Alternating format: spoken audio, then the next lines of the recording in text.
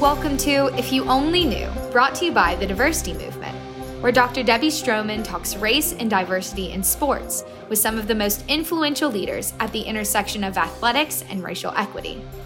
On today's episode, Dr. Debbie talks with her old friend and former pro basketball player, Gene Banks. In the late 70s and early 80s, Gene was one of the first Black star basketball players to play at Duke University. Today, they're talking about what that experience was like for Gene and how current Black student athletes are standing up for racial equality. Here's your host, UNC professor, entrepreneur, speaker, consultant, and advocate, Dr. Debbie Stroman. I want the checks, you keep the mate. It's been exhausting carrying the weight. It's been exhausting carrying the weight. Well, welcome to If You Only Knew with Dr. Debbie Stroman. And boy, am I excited today. I've got my home guy from Philly, the ACC connection, and of course, us living here in this great state of North Carolina, the Gene Banks. Gene, thank you so much for joining me today. And there's just so much that we have to talk about, but I want to dial it back and go back to the beginning about where it all started, what brought you to sports. I know you didn't come out of the womb being 6 foot, what are you, about 10, 6'9", 6'10"? No, I'm really about 6. Well, I was 6'6" in high school. I got 6'7" at Duke. When I went into the pros, I got 6'8". And I'll tell you how that works. When you go into the pros, you get that one day you go into the physical, and when they jot that down, that first day as a rookie, that's going to be your size. I stepped up on my tippy toes a little bit, so I got the 6'8" in there, because that's how. But I'm really originally 6'7". You just played so big, I guess, because of your physicality, that type of ball player. And I'm just jumping so fast. Everybody knows. We're going to flow because basketball star, everything, businessman. I'm jumping right to the basketball bit. So tell us more about that Duke experience, playing big, going to the pros. I guess you just did your thing as a strong forward way back when. That's what we called it. And then a shooting forward. And I guess you were multi-purpose. Yeah, it was really interesting how I molded. It goes back to high school a little bit. Played on a team, West Philadelphia High School, star-studded. We were the national champions in 1977 by every national news media. Even Joe Namath had a publication of sports, and we want to cover that. That really got us going. 30-0. We played 5 games against out of state. Played Dunbar, who was number 3 in the country. We played a team in Washington. Played Brashear, who was the top team in Pennsylvania. And at that time, even though we were the national champions, we weren't in the PIAA. That's the association. It was really a crazy thing. I went on from that. I played an all-around kind of a game. And when I got to Duke, I went with that team. And how I got to Duke was really a strange fluke. That was from somewhere else. Just long story short, I would have went to University of Pennsylvania. Mm-hmm. The problem was, University of Pennsylvania, the Ivy League, still had the rule where freshmen could not play varsity basketball. I would have went to UCLA. I saw Mayor Tom Bradley, who was the first African-American mayor out there. Marcus Johnson was my host, taking me around. I went to the Johnny Carson show. I went to the Playboy Bunny Mansion, the Hugh Hefner. And I might want to say that real quick. Duke came out of nowhere. I visited my English teacher, Dr. William H. Detweiler. Didn't care about sports, but he always kept saying, when he saw this book that they gave me, not of the team, of the campus. So he loved the Gothic. He was doing some professor work at University of Penn as well. He says, you got to go visit. And I kept saying, to get him off my back, I had to pick 6 schools. Duke, I had one more left to choose. And I just said, you know what, I'll go visit just to get him off my back. Mm-hmm. And that's how I wound up visiting Duke. When I visited Duke, I saw it was a very quaint, beautiful. But what was influential about it was that there was a group of Blacks at Duke University, and they seemed to get along very well. Most people think that there were Blacks that come from affluent families, which they were, doctors, lawyers, and so forth. And I saw how they all congregated and were together. Dean Barnes, who was the Dean of Minority Affairs, was instrumental. Dr. Caroline Lattimore, who's AKA Surratt General, and then Mike Bennett, one of the top lawyers in D.C. We have such similar stories coming out of Philadelphia as well. I know when I go all around the country, I have to say, I'm from outside of Philly. But when I go back home and I tell people I'm from Wayne, people are like, you're not from Philly. But anyway, I'm going to claim my Philly roots. Oh, I'm glad you do, because I was wondering, were there black folks up in Wayne? Yeah, don't go there. But it's interesting how we both ended up in historically white schools. And then also, a lot of people don't know that Benjamin Banneker, the architect of Duke, who did all that Gothic architecture there, was an African American. So certainly, I know you had a great experience. But I want to ask you about your competitiveness, because we see a lot of smack talking in sports today. So were you that super competitive athlete that talked the smack, or were you like, I'm just getting the job done and I'm going to go back down court after I blocked your shot or after I hit a jumper over you or dunked? The latter, more so the latter. I never was really a talker. I was that guy that would go out and I would do everything that had to be done. As far as I was talented enough to be able to dribble the ball, I can jump, grab the rebound, but I also had to know it out. I was more of a facilitator than just a scorer. I didn't really care to score much as long as we won. It was the main thing. And I got that from my dad. My dad was influential about basketball because when he took me out, my dad played against the Wilt Chamberlains and all those guys in the playgrounds around Philadelphia.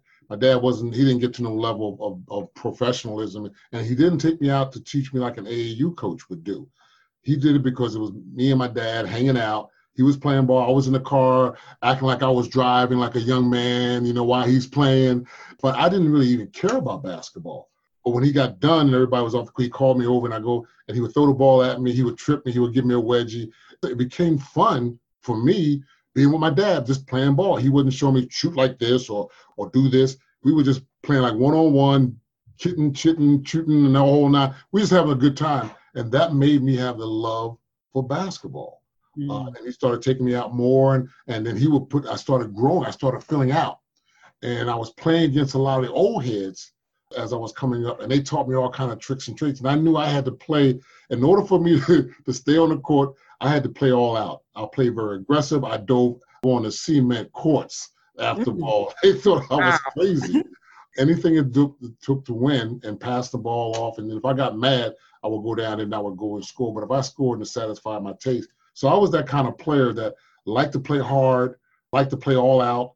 I'm thankful that I was gifted to have many skills in it, to do a lot, but more so I was very proud of my basketball IQ. All right, so let's do just a little bit of Philadelphia love. If I were to serve you up a plate of hot pretzel with mustard, or a plate of cheesesteaks with good... See, you're not right. See, people are going to listen to this, and they don't understand the history behind Philadelphia. Philadelphia has that Philadelphia soft pretzel. It's different nowhere else. And when it comes out hot, that's one thing. Now you got the cheesesteak, which is famous and well-renowned. And everybody keeps talking about Pat's and Geno's. But you can go in any neighborhood in Philadelphia, and those different places, they all make great cheesesteaks. And they're filling. They're crazy. So it's tough because I always get a bag. Let me tell you something. I don't get 1 or 2 pretzels. I get 24 hot pretzels when I go to Philadelphia. Problem with that is the fact that when you're in the car and they're hot, you're eating them and you're eating them and you're eating them. And that's a lot of bread. Yes. That's a lot of bread. And then you got the cheesesteak, which when I get that, sometimes you get the Swiss cheese on there. You get and when you eat those things, you're full. That's why we got a lot of people up there kind of unhealthy a little bit. Those cheesesteaks. Exactly. One more Philly question. One more Philadelphia question. I'll take them both, though. I'm taking them both. Take them both. Okay. What is your favorite? And I know you played in the pros, but what is your favorite Philly sports moment? Whether that's with the Sixers, whether it's with the Flyers, or whether it's with the Eagles, or even the Phillies.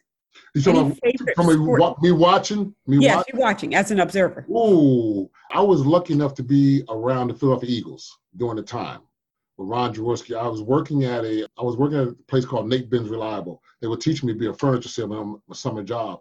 And Nate Benz Reliable sold to all the sports teams, the Eagles, the Flyers, and they all came into the store. So you got to see these guys. So we got connected, a friend of mine named Mel Parker. So I was able to go to some of the training camps, and I got to really watch the Eagles go through that trump to the Super Bowls. I was very close to them. The Flyers were one that I was close with Bobby Clark and those guys back in that day because of the fact that I went to school at Second and Mifflin. I went to junior high school in Second, and that's a predominantly Italian, Polish neighborhood, South Philly. All the kids down there play hockey. That was the thing. Philadelphia, South Philly, they played hockey. My best moment would be, the Sixers too. I hung with Darryl Dawkins and Dr. J. I guess the Eagles moment going to the Super Bowl was probably really, really special because I knew those guys, Wilbur Montgomery, Harold Carmichael, and to see them and cheer for them. I stole Ron Jaworski his living room set. Wow. You were truly a salesman. I know that. I was just getting my bones. I got a lot of help, believe me. Right. Now, we're going to get to your professional life outside of basketball, but I want to talk a little bit more about people who've influenced you. My grandfather was my hero. I love my dad. My dad was great, but my grandfather was my hero, Clifford Clark. He was my hero. And that's how I got the number 20. Okay. Because he played in the Negro League in Mobile, Alabama. And he wasn't a great player or nothing like that, but he had the number 20. And I went down in the basement, I opened up a chest, and I used to love the number 7. But I opened up a chest. It was a one of those gray flannel, but wool uniform had 20 on it, and I changed my number in representation. So I wear the number 20 proudly because of my grandfather. Nobody even knows that. This is the first time I've mentioned that. Right on the show. If you only knew, with Dr. Debbie Stroman and Gene Banks. And so right now, we're all dealing with the pandemic. The corona is here. Not sure when it's going to leave us. Yes. But we remain hopeful. But for someone who's played and certainly someone who's coached, we want to talk a little bit about your coaching as well and how you stay committed to women's sports as well. This situation, what do you say to players today? What do you say to college athletes? They may play, they may not play. Teams are canceling because of the testing. What do you say to keep young people encouraged during this time period? Right now, the situation for them is to look within themselves, spiritually, physically, and mentally. Now you got time where you can go out on your own and you can run the track and you can do exercise out in the field where it's all open. That doesn't stop you from that. So now you can really focus on your body and also eating right, because this thing can really get you in a lot of trouble because you're home and you're eating, you're getting frustrated. So for the athlete, this is a time for them now to watch a lot of videos of himself, about the players, get some reading in. It's really, God is really telling all of us to step back, check yourself out, and remember, I am God. I am God. All this other mess and too much this and that, take some time and restructure, see your family, but more so, check yourself. And that's what these athletes need to do as far as the physicality of it, of working out as much as they can. They can take their weights out in their backyard. There's a lot of things you can, you make adjustments. Nothing you can do when it comes to the college basketball situation. If they're going to play, they're not going to play. You just have to be ready and to make sure that your game is ready. And then, like I say, there's a lot of video. There's a lot that you can see. There's a lot you can formulate. Now is the time for them to really get deep within themselves to really work on their game. And that's what's major key.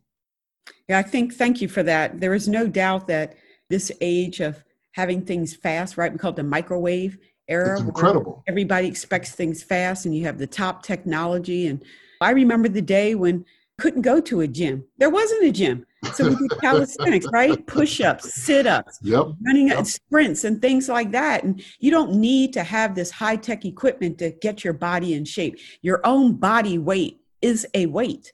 Yep. And so a lot of young people don't know that you could actually develop a really nice body without even touching any equipment. That's right.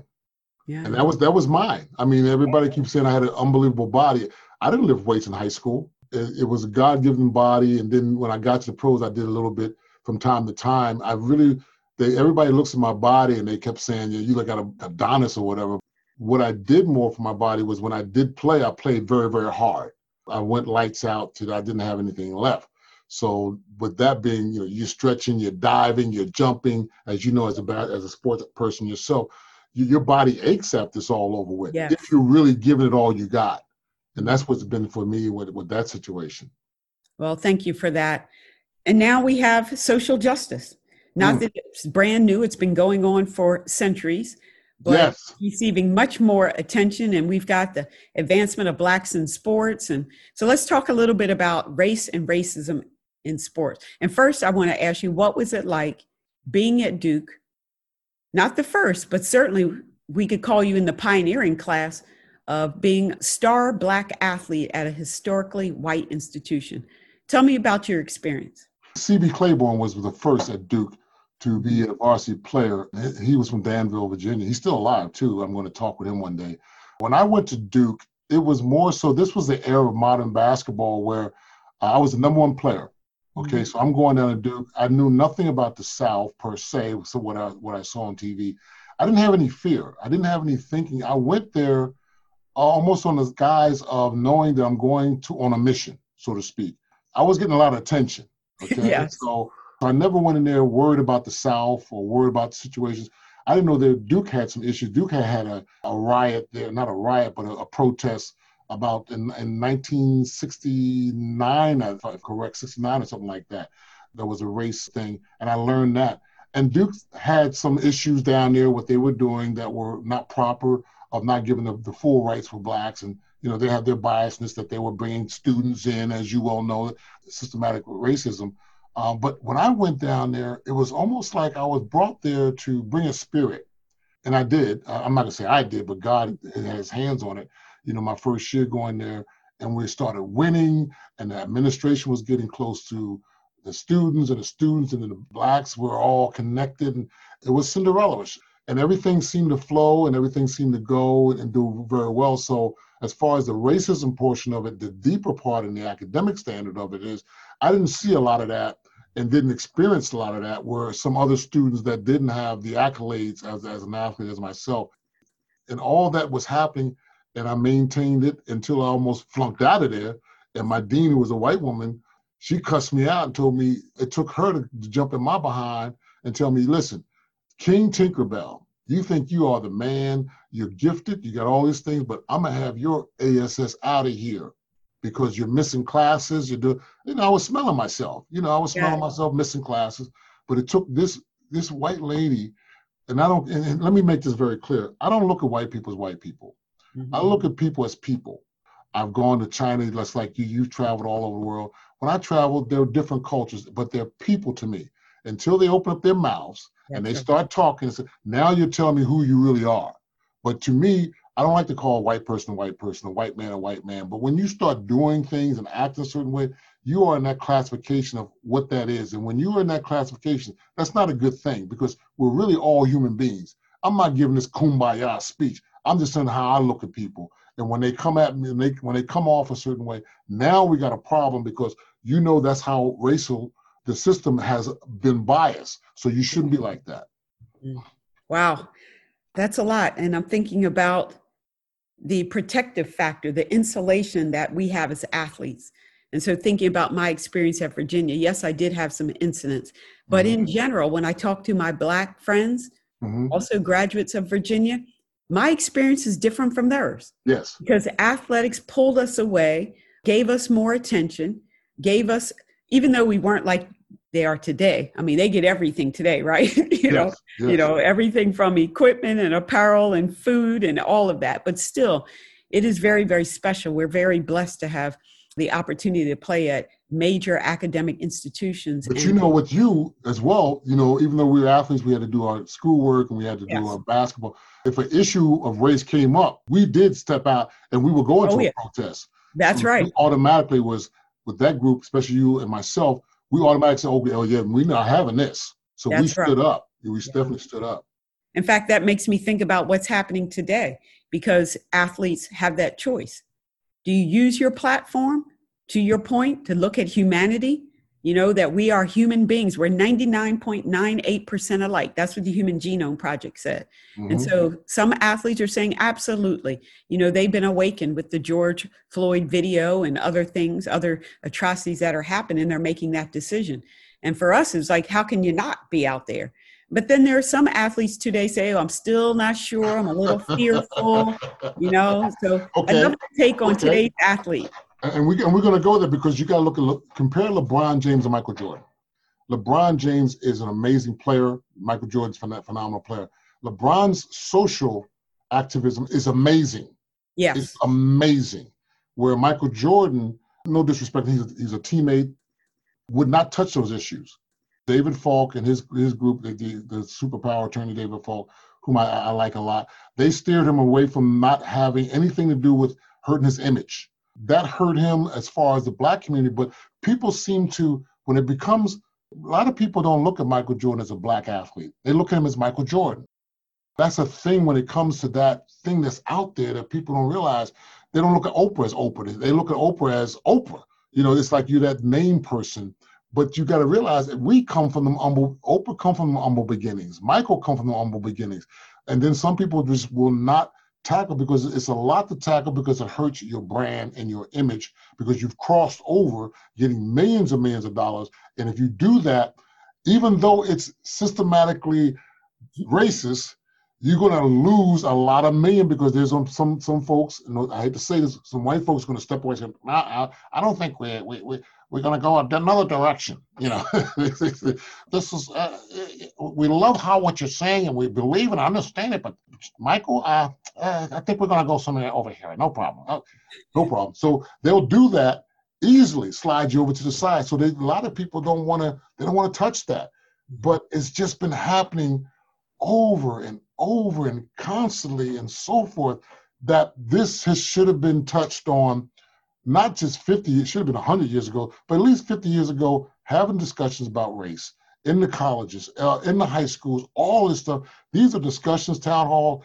We could have finally fixed this thing a long time ago, but as you all know, the powers that be, they like to continue to have chaos. They like to keep it a certain way because it goes back to all kind of strategies and tactics when it came to Willie Lynch. It comes to, separate, white folks don't understand is black folks got issues with black folks. That's right. Absolutely. We're human beings. We're human beings. We have our own issues that we deal with in our own communities. We have what white folks understand. We have our issues where light-skinned, black, dark-skinned didn't like light-skinned ones. Right. We had all kind of situations where the fathers were hitting and gone. And then you had the situation where it came to welfare and all that stuff. We had our own issues besides the system itself. And that's why I tell white folks, I said, y'all don't realize that it's a lot that we deal with on our own inner circle. Because even during slavery, we was separated this way, separated that way. We had somebody telling on this and telling on that. We had all those things about trust. Now you got this other stuff thrown on you, and now, boom. Besides that, it's very, very difficult. It's very, very difficult. And it's the plan that's made America like it is. Well, Gene banks on race and racism, but I'll tell you, remember, he's from Philadelphia, and this is what we do. We speak very direct. We just bring it. You can agree or disagree, and that's why I love Philadelphians. Oh, my God. Thinking about this race and racism right now, and I love what you stated, because as human beings, we're trying to navigate this country. We're trying to figure things out. We're trying to have a nice life. Mm-hmm.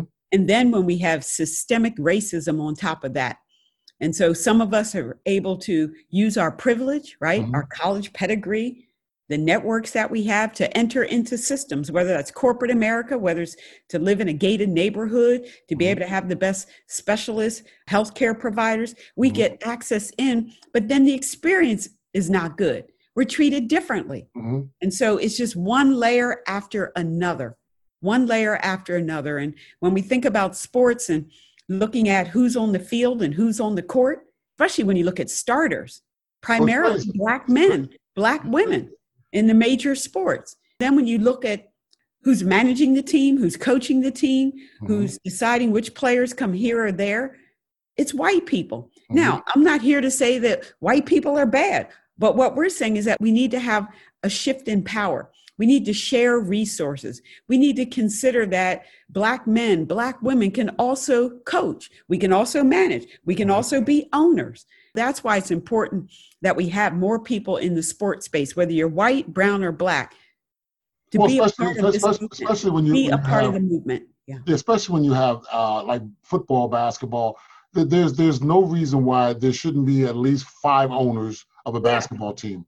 Or 2 owners or 3 owners of a baseball team, or then a football franchise. But it's what you call the good old boy system. And when you say the good old boy system, those are their boys. They grew up together. They work together, blah, blah, blah, blah. But the thing is, they kept their network like it is, and they want to keep their network like it is and not let anybody else in. Now, when you say good old boys, I hate to use that term because the good old boys stems and slides a little bit over to prejudice, discrimination, and all those kind of things. That's their bias. The bias you're talking about. And they've done it. They know they're doing it. Before it was covertly done. And they just, we're just trying to, we want to keep this little fraternity going. We're good.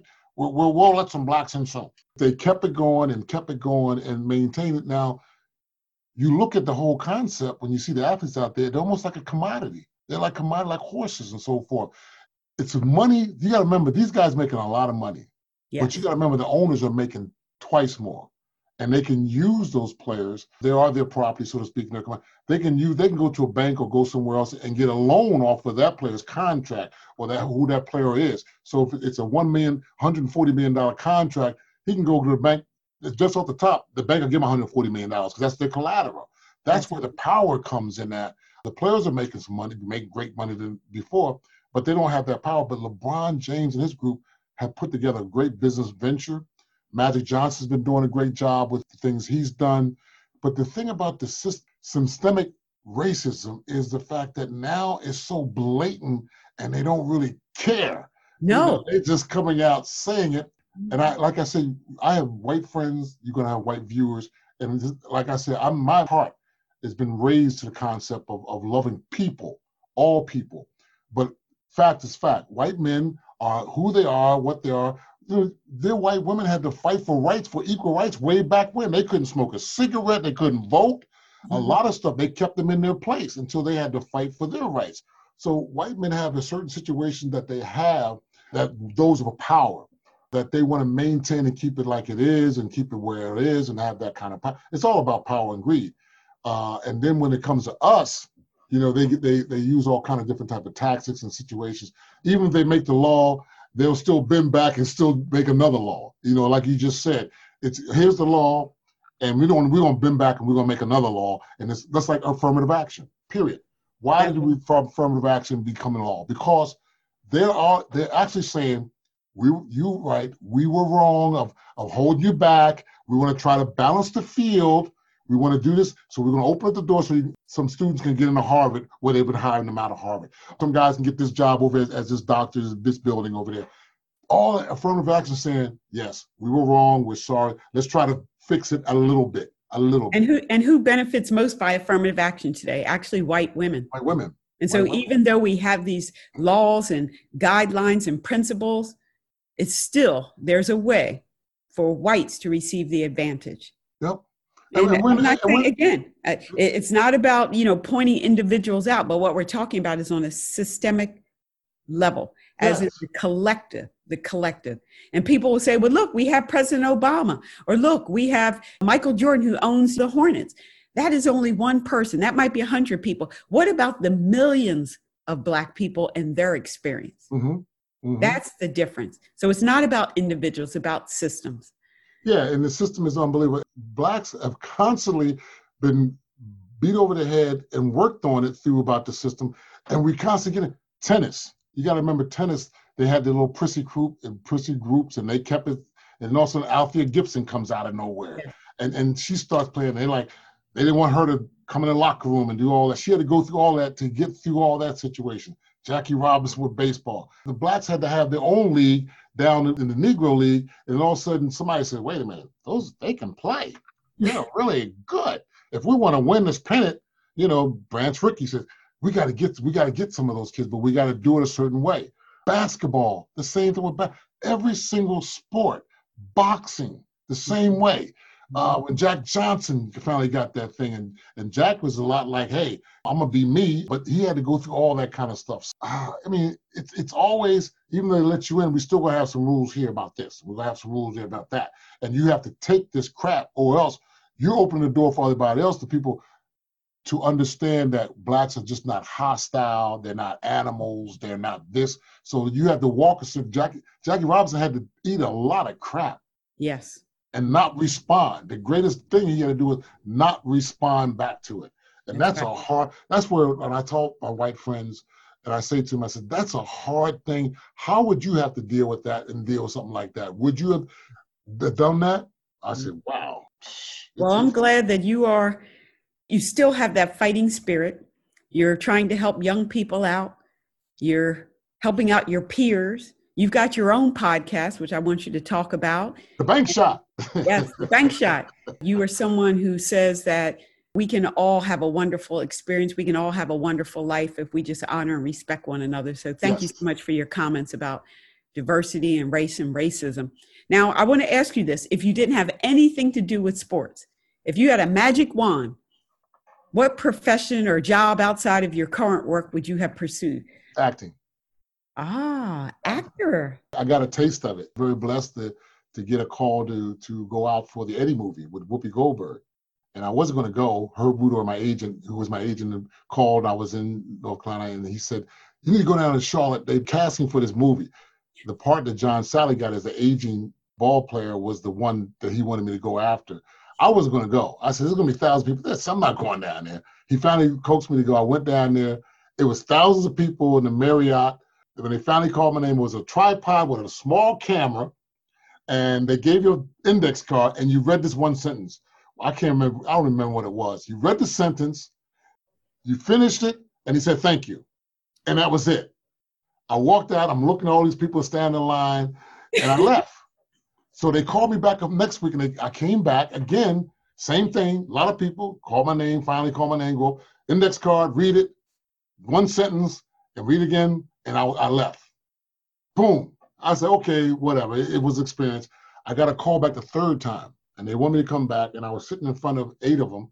They had me read 2 sentences this time, and I read the sentence, blah, blah, blah, blah. They said, okay, and Steve Rash said, okay, thank you, Mr. Banks, blah, blah, blah. I got up, I stopped at the door, and I said to myself, I got to do so. I want to be in this movie. If I just be a janitor or be a part, I just want to be around this, you know?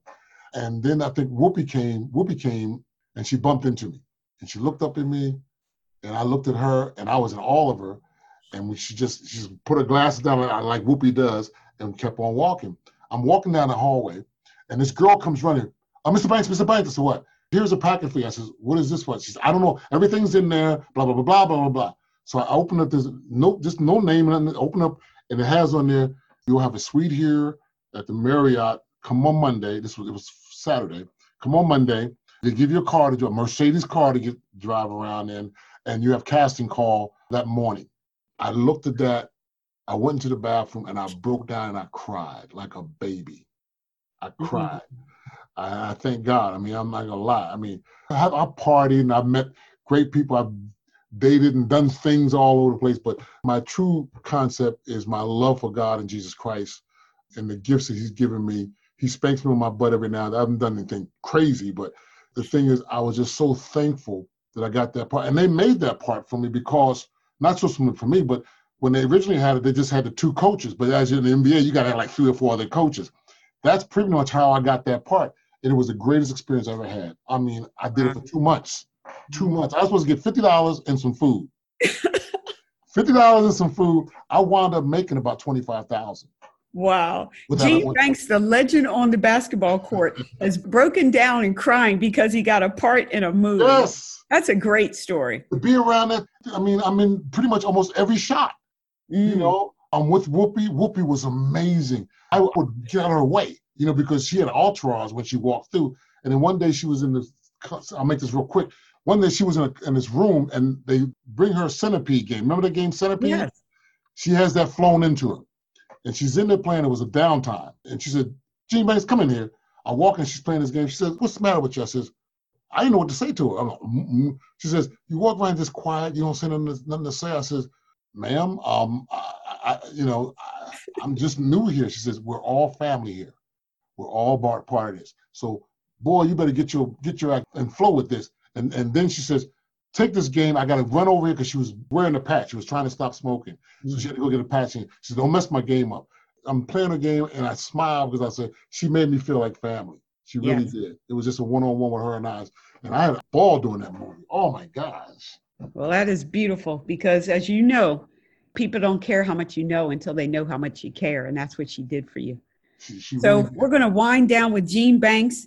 And the final question, of course, I know you have lots and lots of energy. You have a lot of things that you still are working on and accomplishing and touching lives. But when it's all over and you're sitting in your rocking chair watching your favorite team play, what do you want people to remember you for? I think Martin Luther King said it wise about his eulogy. He says, when I come to meet my last days, I don't want them to talk about all the awards and accolades that I made. I don't want them to talk about all the money that I had because I ain't going to have much. But when I want them to talk about me, I want them to say that Gene Banks Jr.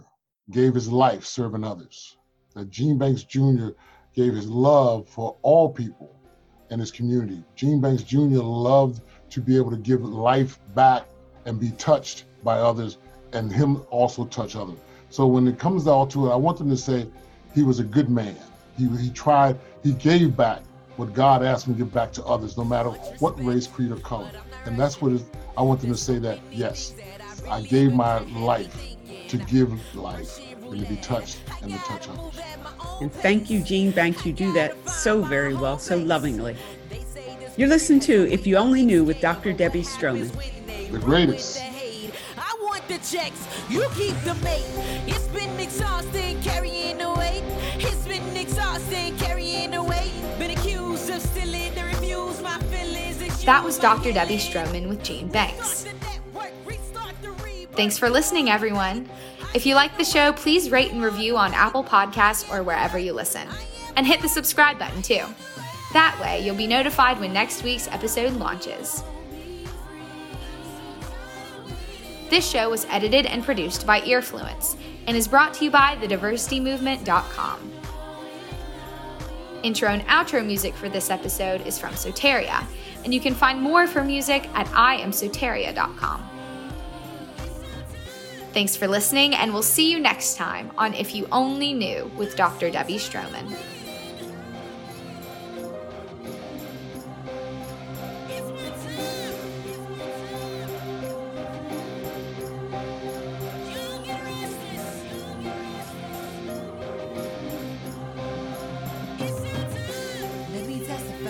Let me touch the sky, let me change the vibe. We dismiss the trauma, talk about the drama, but there's more to come. Semicolon comma, the vultures are